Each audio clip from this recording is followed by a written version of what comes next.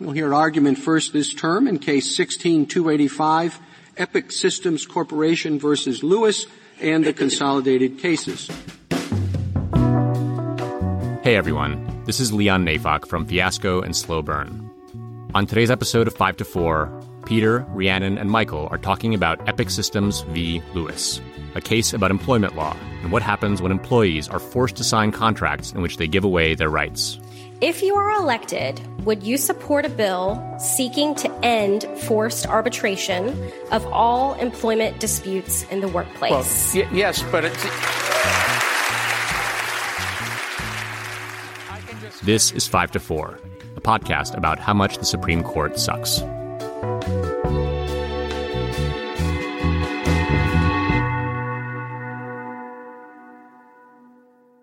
Welcome to 5 to 4, where we dissect and analyze the Supreme Court cases that have leached America's nutrients like a tapeworm from its unsuspecting host. I am Peter, Twitter's the Law Boy. I'm here with Michael. Hey, everybody. And Rhiannon. Hi, I'm alive. Yeah. That's right. That's right. COVID survivor. When we recorded last, Rhiannon's survival was 40% tops. And I was here we are. cooking in this closet. Another miracle. That's right. Alhamdulillah. More proof. Thank you, God. The liberals need to get over it, and we just open it all up. There's nothing more than the flu. No. Don't let them mansplain COVID to you. Today's case is Epic Systems v. Lewis. This is a case about whether employers can require employees to waive their right to class action lawsuits.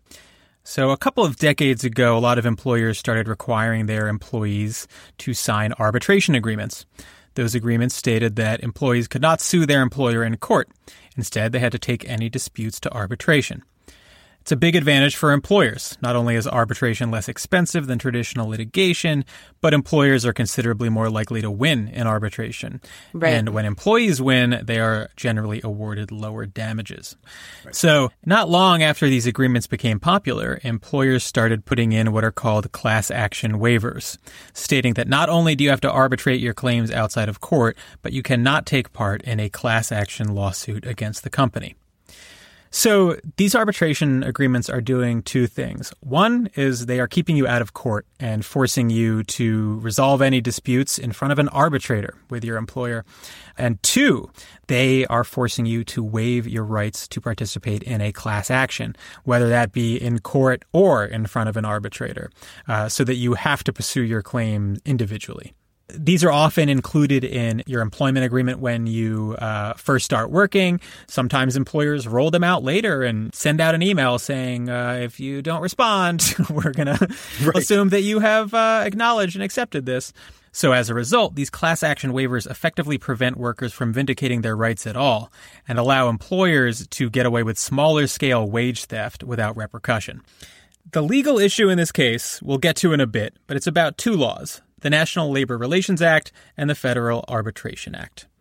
But what this case is really about is how conservatives on the court have selectively weaponized the idea of workers' choice to use it against the workers themselves and to the benefit of massive corporations. Yes. Right. Is this the first case we're covering where majority is written by Justice Gorsuch? If you don't count Bostock County, the Title VII case, the win. The good one. But this is the first case we are very critically covering by our boy, Neil Gorsuch, who's just turned 23 today, I believe. Happy birthday, Neil. Yeah, he is a little baby angel on the Supreme Court, isn't he? This is a 5 to 4 case. This is right before Kennedy retires and Kavanaugh takes his place on the court. One of the first major Gorsuch decisions.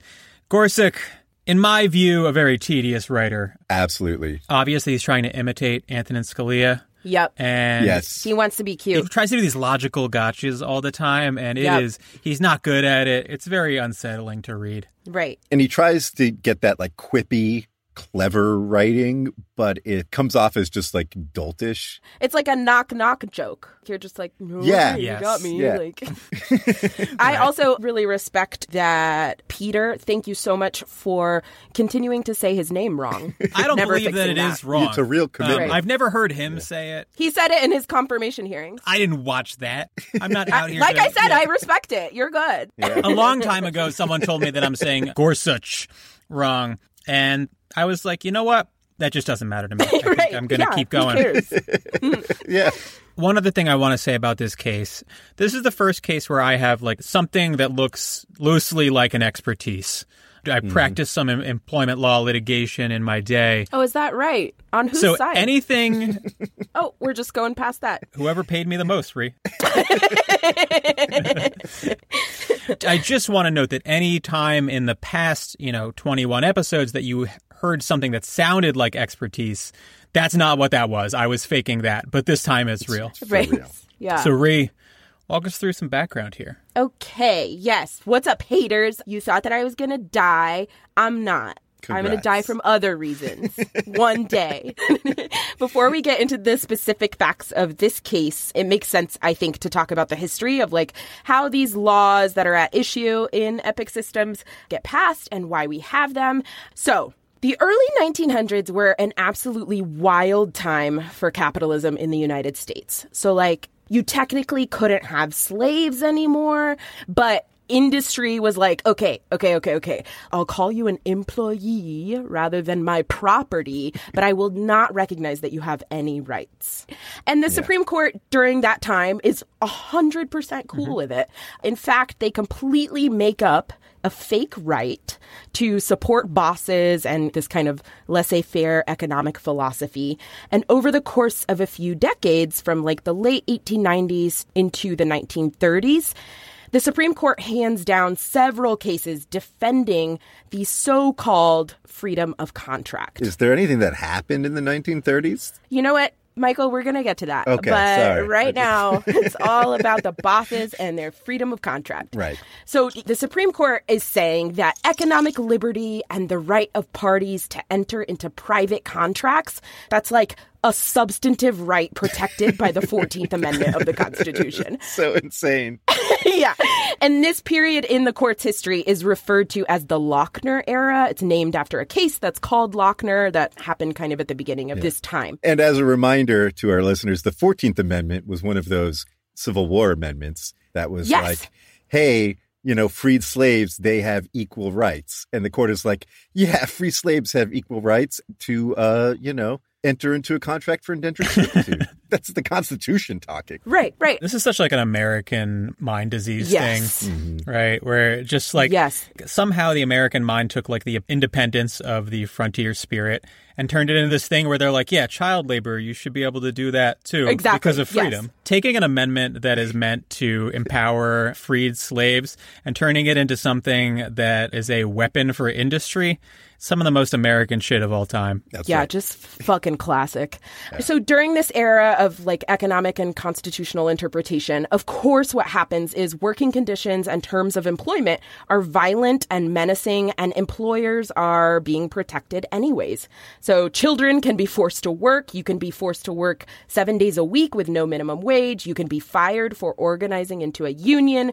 And the Supreme Court says that's good because actually that's freedom. And importantly, observers at the time note that when employers can prohibit employees from collective bargaining, the laboring man is left, quote, absolutely helpless because it is requiring that he present any grievance he has with the employer in a completely individual and therefore powerless capacity. Right. That's important for the case that we're going to talk about. Right. Things finally got better in the 1930s, which is when Congress finally passed legislation to protect workers' rights. The NLRA, the National Labor Relations Act, and other similar legislation is passed by Congress over the course of the early 1930s. The country had just gone through the Great Depression, of course. Yeah. And the point of passing these laws is to say, actually, this maybe isn't the way we want the economy to run. And so it's taking literal acts of Congress, but what Congress is finally saying in response to the Supreme Court acting crazy like this is that workers should be allowed to take collective action because the power imbalance between employee and employer is obvious and workers should be protected. I'm glad that, we have learned the lessons of history and have realized that just unfettered capitalism without any workers' rights can only lead to ruin. Yep, we're good now. Yeah. The NLRA guarantees employees the right to self-organization, to form labor organizations, and to engage in other concerted activities for those purposes. And additionally, it prohibits employers from interfering with, restraining, or coercing employees in the exercise of those rights to association and organization. To enforce the provisions of the NLRA, the statute also created the NLRB, the National Labor Relations Board, to administer labor policy for the nation. And just a historical note about how the Supreme Court responded to the NLRA. After the NLRA is passed, a couple cases come up to the Supreme Court challenging the new labor protective laws. And this time, the court upholds the protections. So the Lochner era is said to have ended then, and the substantive right to contract is said to be a product of a totally bygone era, supposedly. I think it's worth noting that, the switch in the Supreme Court's ideology is largely credited to threats from FDR of packing the court, if you don't bless this new, administrative state that we're creating, I'm just going to expand the size of the court to 15 or whatever. I'm going to put in a bunch of justices who agree with me. Your opinions won't matter anymore. And so the court was okay, we're just going to say it's okay. I agree with you now. Yeah. Really good point. Turning now to the facts of this case, Epic Systems, which you may be surprised to hear did not happen in the early 1900s, but actually in the year of the Prophet Muhammad, peace be upon him, 2018. Hold on, is that how you refer to the year of the Prophet? You just use the regular calendar? I'm just doing a play on the year of our Lord. Well, that's because that's the year of our Lord. It dates to Jesus Christ. Okay. So actually, this case did not happen in the early 1900s, but actually in the year 2018. Okay. Before you get into the details here, I want to contextualize this a little bit. You have the National Labor Relations Act passed in the 1930s, and it bolsters the ability of workers to unionize, to otherwise organize. And that continues for several decades where union activity is high. And in the 70s starts to fade for various reasons.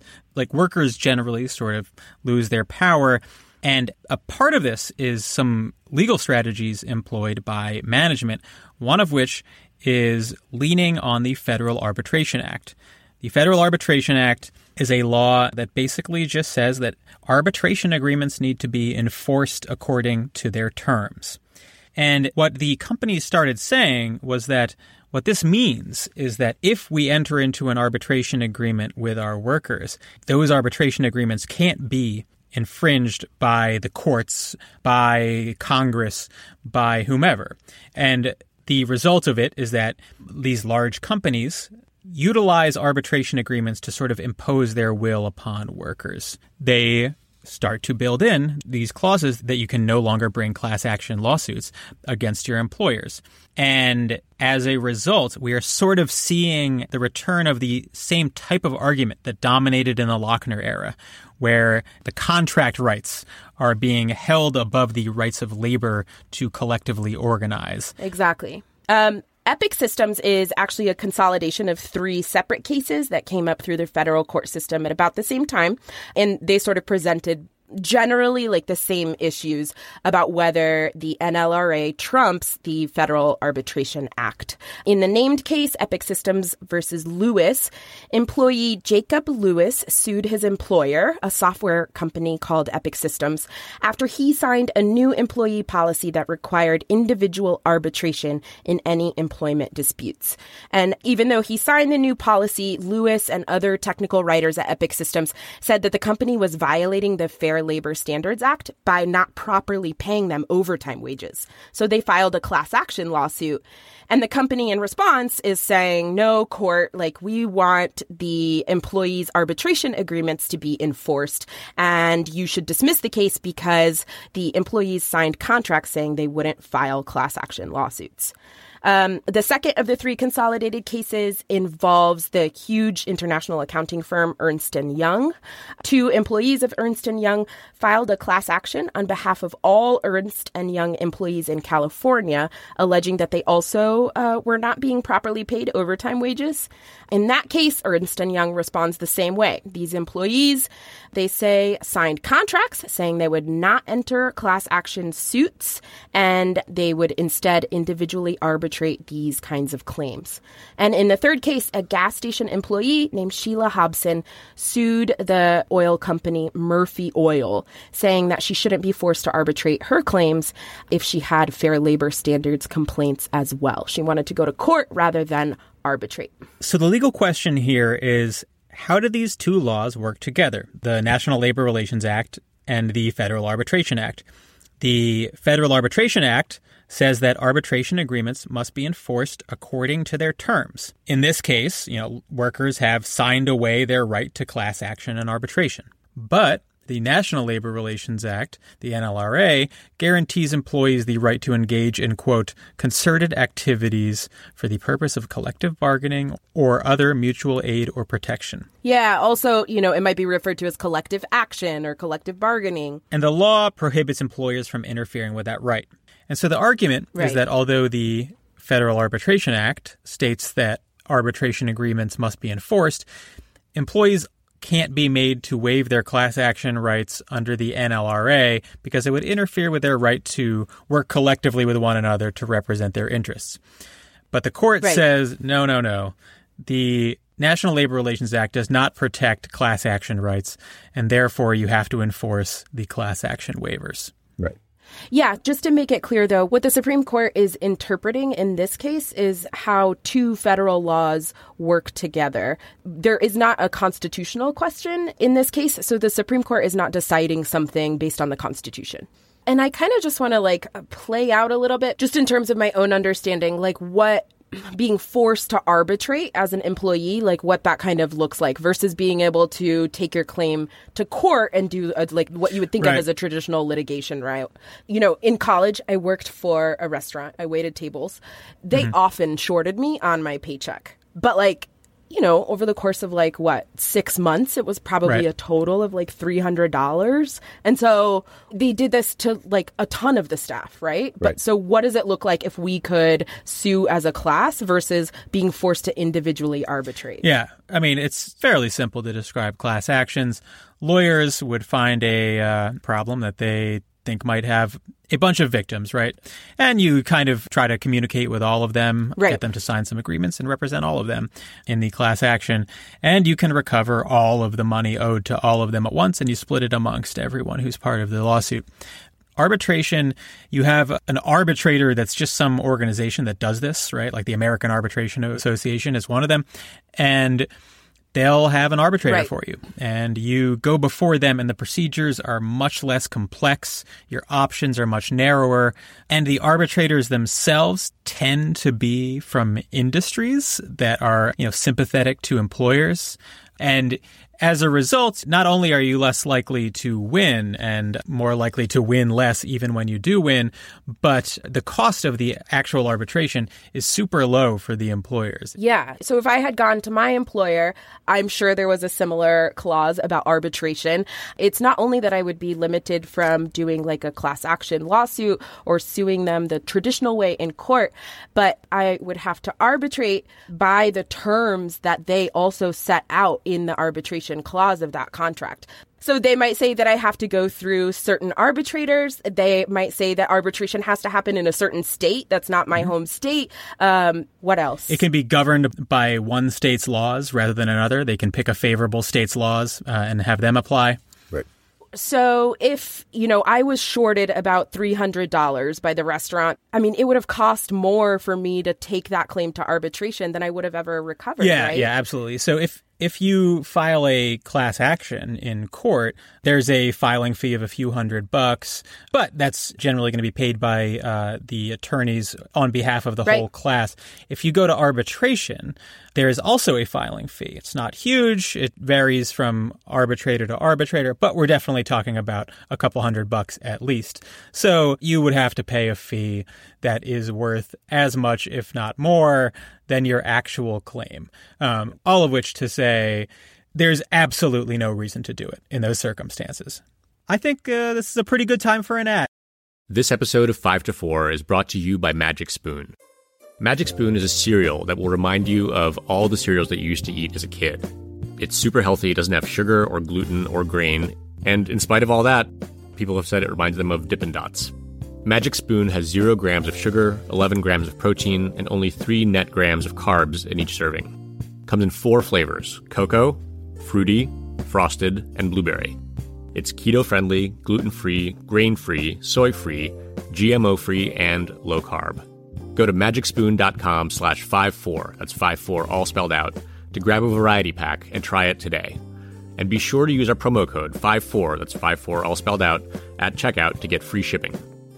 Magic Spoon is so confident in their product that it's backed with a 100% happiness guarantee. So if you don't like it for any reason, they'll refund you your money, no questions asked. That's magicspoon.com/54 and use the code 54 for free shipping. All right. This case is a good example of the standard conservative approach to workers' rights.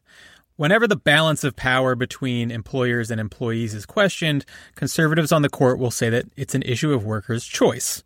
That is, workers have the right to sign or not sign these agreements as they see fit. Yeah. That, of course, ignores the massive imbalance of power between employers and employees. So, again, the NLRA, the National Labor Relations Act, protects employees who, quote, engage in concerted activities for the purpose of mutual aid or protection. So the argument from us would be that the phrase other concerted activities has historically been interpreted very broadly and should probably include class action lawsuits. But Gorsuch says that it doesn't. Now, there's no doubt that engaging in a class action lawsuit is a, quote, concerted activity in the literal sense. But Gorsuch applies a principle of interpretation called, I think I'm gonna butcher this, but a use them generis. Yeah, no, I think that's right. Nice. Use them generis. Yeah. Which means that where there is a list of specific words followed by a general word, you interpret the general word in the context of those specific words. For example, if I said cars, motorcycles, buses, and other vehicles, you probably wouldn't interpret other vehicles to include spaceships. It's just a little outside of the boundaries of the prior parts of that list. Right. And so he's saying that this law protects, quote, self-organization, forming unions, collective bargaining, and other concerted activities, and that the other concerted activities part needs to be read to only include similar union-specific activities, but not class actions. And the problem with this logic is that the phrase other concerted activities is obviously just a catch-all, right? It's a broad term in a statute that has the broad purpose of protecting the ability of workers to collectively protect and vindicate their rights. So if you want to argue that the term other concerted activities does not mean what it literally says, you should have a pretty specific and concrete reason for doing that. But Gorsuch doesn't have that. Instead, he has this like vague and easily manipulated principle of statutory interpretation, which he uses to artificially limit the scope of the statute. The law protects concerted activity. Class action is literally a concerted activity. So the conservatives who claim to rely on the text of the law have to create a textual interpretation where they replace the literal meaning and just sort of say what they feel like it means. Right. And these sorts of canons, the textual canons like id justum generis, there are like, I think over 100 of them that the court likes to cite to that are like little rules of like how to read statutes. Law school fucking rots your really brain. Does. It's really bad. Does. Yeah. And this won't be the first time I refer to like 1950s academics, but there's one named Carl Llewellyn who had a list of canons of construction, and then he had a list of counter canons and how they could basically cancel each other out, and a judge can just pick and choose which canons get them where they want to be. So it's all just rhetorical bullshit right. is the thing to remember here. Absolutely. Yeah, exactly. Another thing that's legally important here is that the Federal Arbitration Act, which again says that arbitration agreements need to be enforced according to their terms. But the NLRA, if you buy our argument, says that you can't use those agreements to have employees waive their class action rights. So these statutes conflict, assuming that we are right. And we are. Gorsuch brings in another principle of statutory interpretation, that courts should try to interpret statutes so that they don't conflict. Basically arguing that you want to keep the National Labor Relations Act narrow just so it doesn't conflict with the Federal Arbitration Act. This principle that you should read statutes in ways that avoids conflict never really made sense to me, at least not as like a general rule. It treats laws as if Congress is like designing them to fit perfectly together like a puzzle, right? But in reality, Congress, from one law to the next, from one decade to the next, is completely different. We're just talking about completely different goals. And so I think a lot of laws conflict with one another. And if it seems like they do, you need to think about why they conflict and then give purpose and effect to those laws in ways that make like substantive sense. All of this statutory interpretation bullshit obscures the true issue here.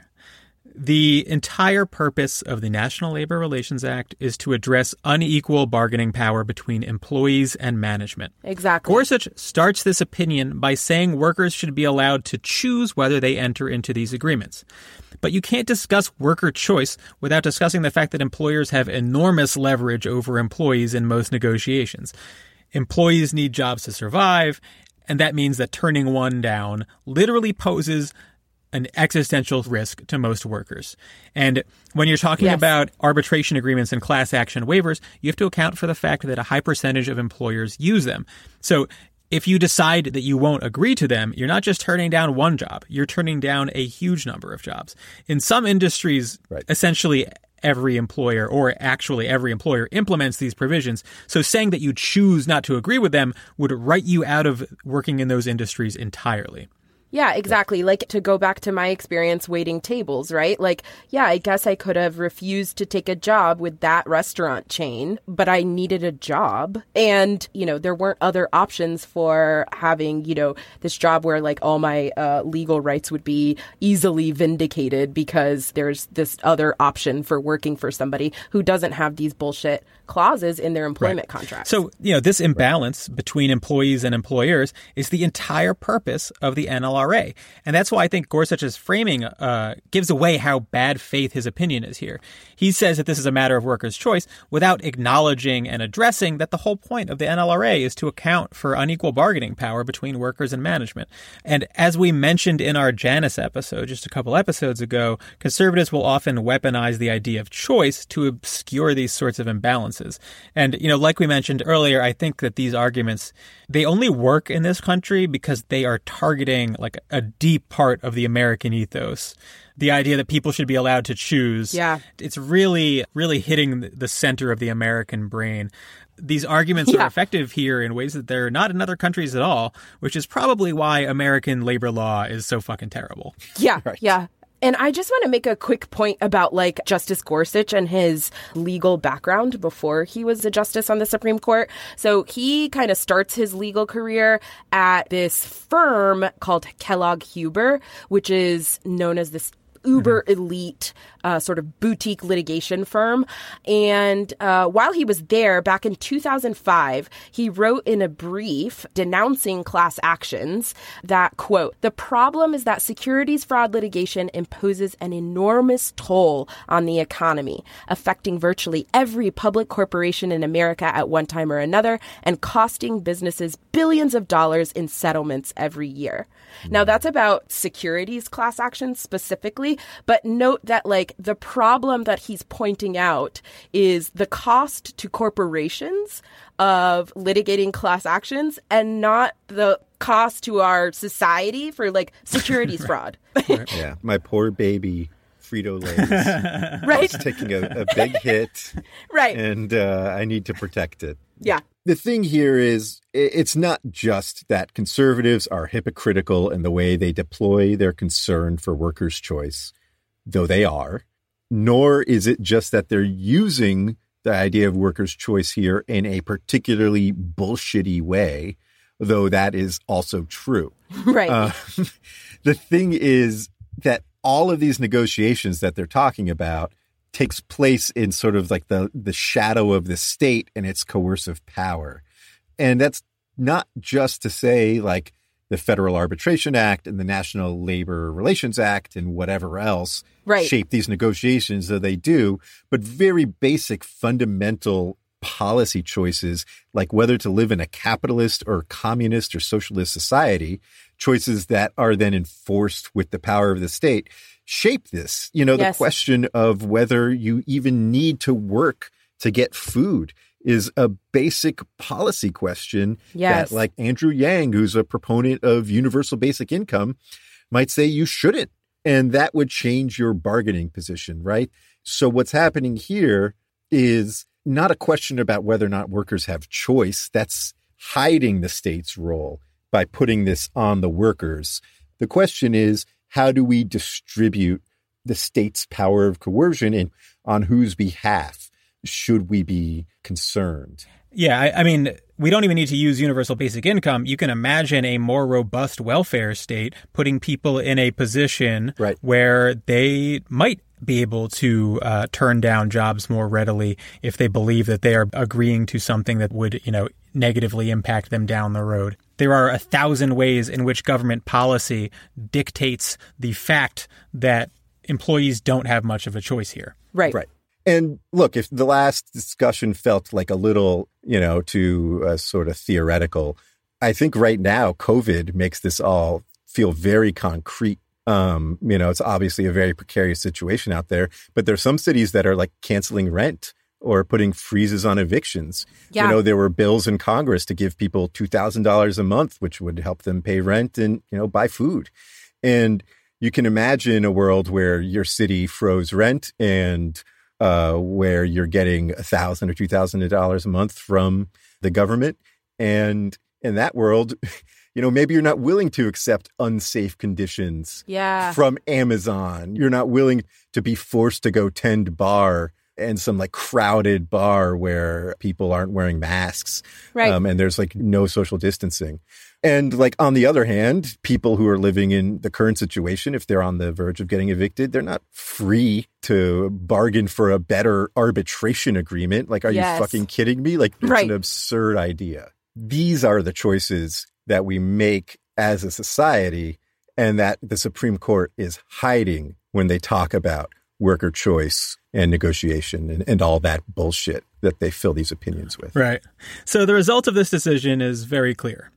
Employers can now require, as a condition of employment, that employees forfeit their right to a class action.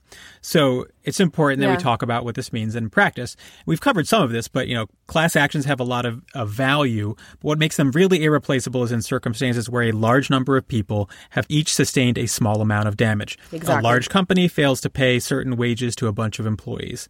In those cases, as we mentioned, often not worth it for a single employee to bring a lawsuit. But if you can act collectively, it makes sense to do it. So the function here is that companies will now get away with wage theft because employees have no realistic means to recover their money. If you get screwed out of $700, it's rarely going to be worth your time and energy to try to recover it, even if that means making next month's rent, putting food on your kid's table, etc. Yes. And if you think this is a minor problem, know that wage theft in the United States accounts for the vast majority of theft in the country. The Economic Policy Institute in 2014 calculated the combined cost of minimum wage, overtime, rest break, and off-the-clock violations at about $40 billion per year. By contrast, larceny, just over $5 billion, robbery, about $4 billion. So what we're talking about is a problem that dwarfs traditional forms of theft. Yes. I'm always going to be obsessed with like what the criminal law analog is to all of this, right? We have very intense criminal laws that address when somebody does theft, when an individual does theft, right? Like my clients face terms of years or their lives for robbing somebody. The more violent crimes. Yes. Right. But I think wage theft is violent. It's just hidden violence, right? Yes. It's the violence of not having a roof over your head or not having something to eat. Or being denied those things. Yeah, it's what violence that we choose as a society to condemn. It's also about who does which kind of theft, right? Right. People of color are, by and large, not the owners of large corporations. People of color can be arrested and punished harshly for the individual kind of theft that our criminal laws address. Right. The victims of this are the people that we as a society turn our eyes away from.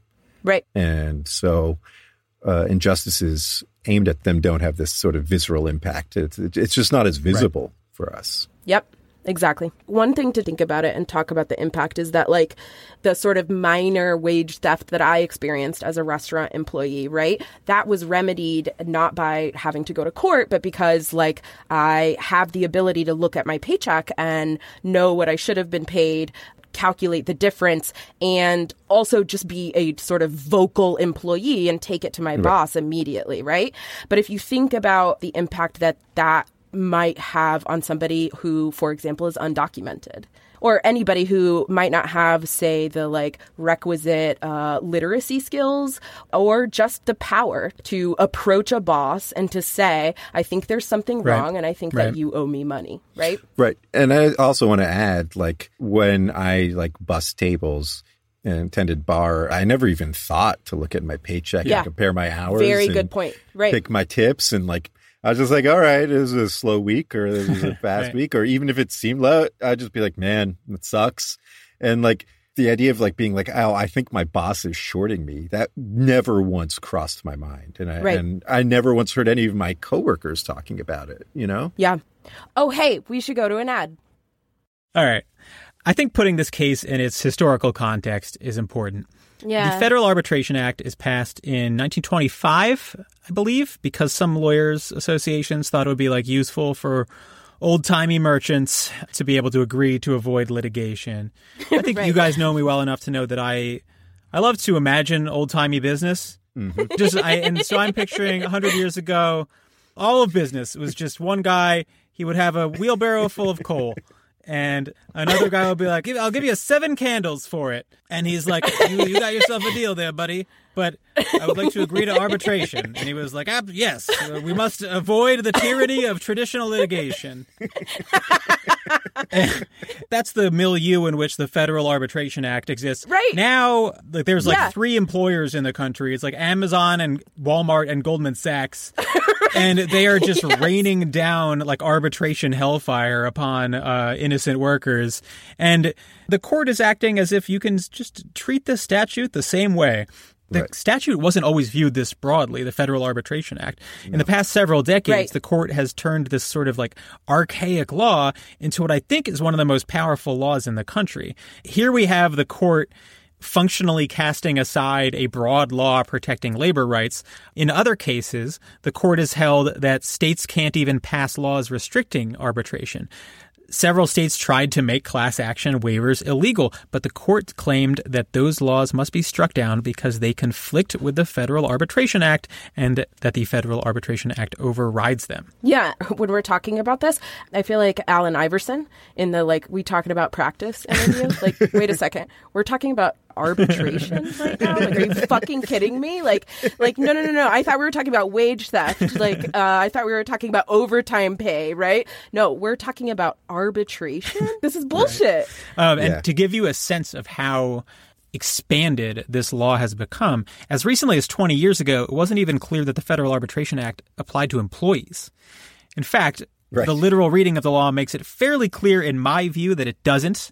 But the court sort of inexplicably held in a 2001 case called Circuit City v. Adams that it does, paving the way for decisions like Epic Systems.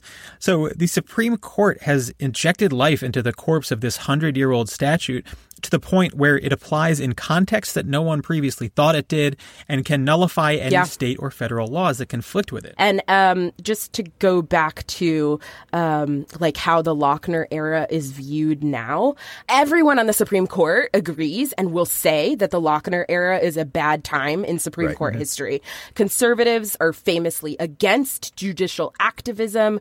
John Roberts himself, the umpire himself, during his confirmation hearings said, quote, "You go to a case like the Lochner case, you can read that opinion today, and it's quite clear that they're not interpreting the law, they're making the law."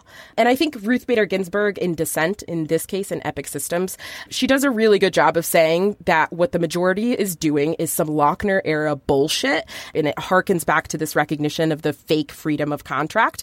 But it's worth emphasizing that conservatives today, they now know that publicly they're supposed to say they're against the Lochner era judicial activism, but they will still employ it, obviously. The sort of mode of constitutional interpretation that the court engaged in at the turn of the last century has been just completely discredited, and very few people will defend it.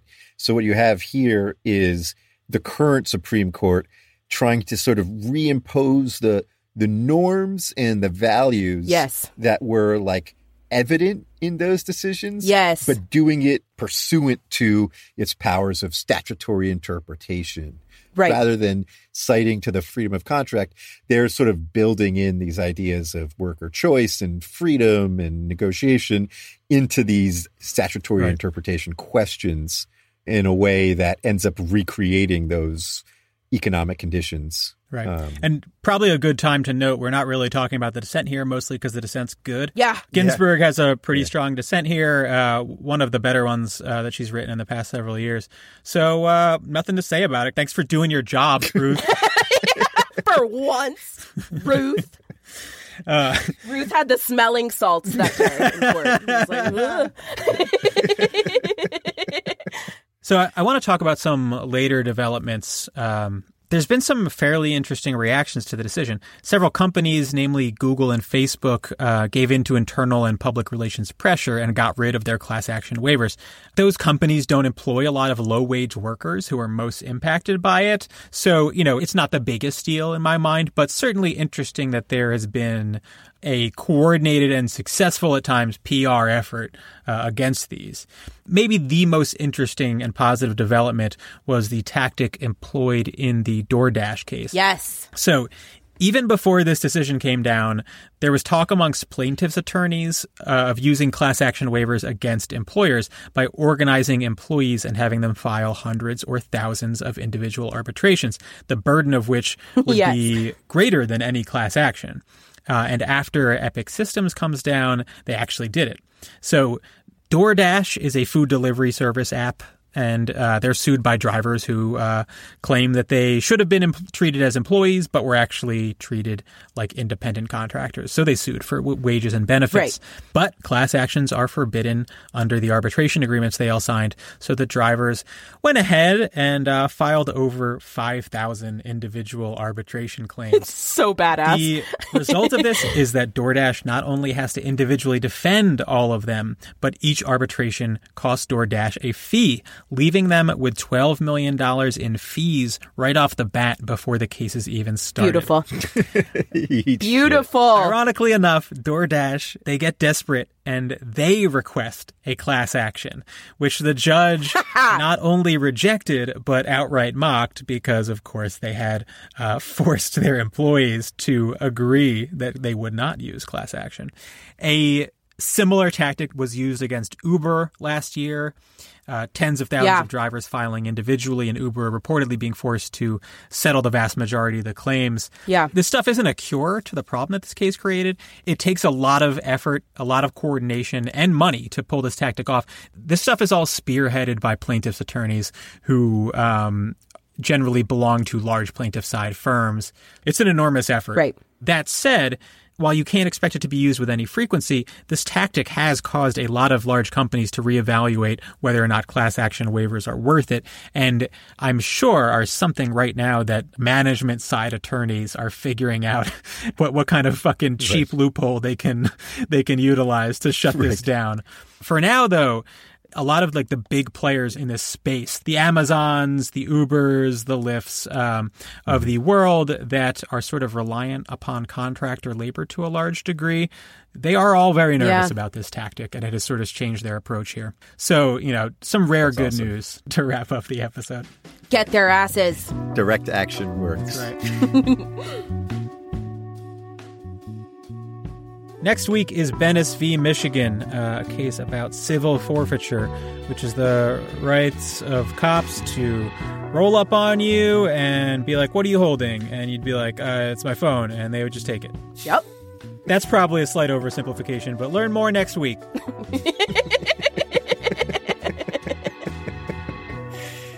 Follow us on Twitter at 54pod. Bitch. Cut that. Language. 5-4 is presented by Westwood One and Prologue Projects. This episode was produced by Katja Kumkova with editorial oversight by Leon Nafok and Andrew Parsons. Our artwork is by Teddy Blanks at Chips NY, and our theme song is by Spatial Relations.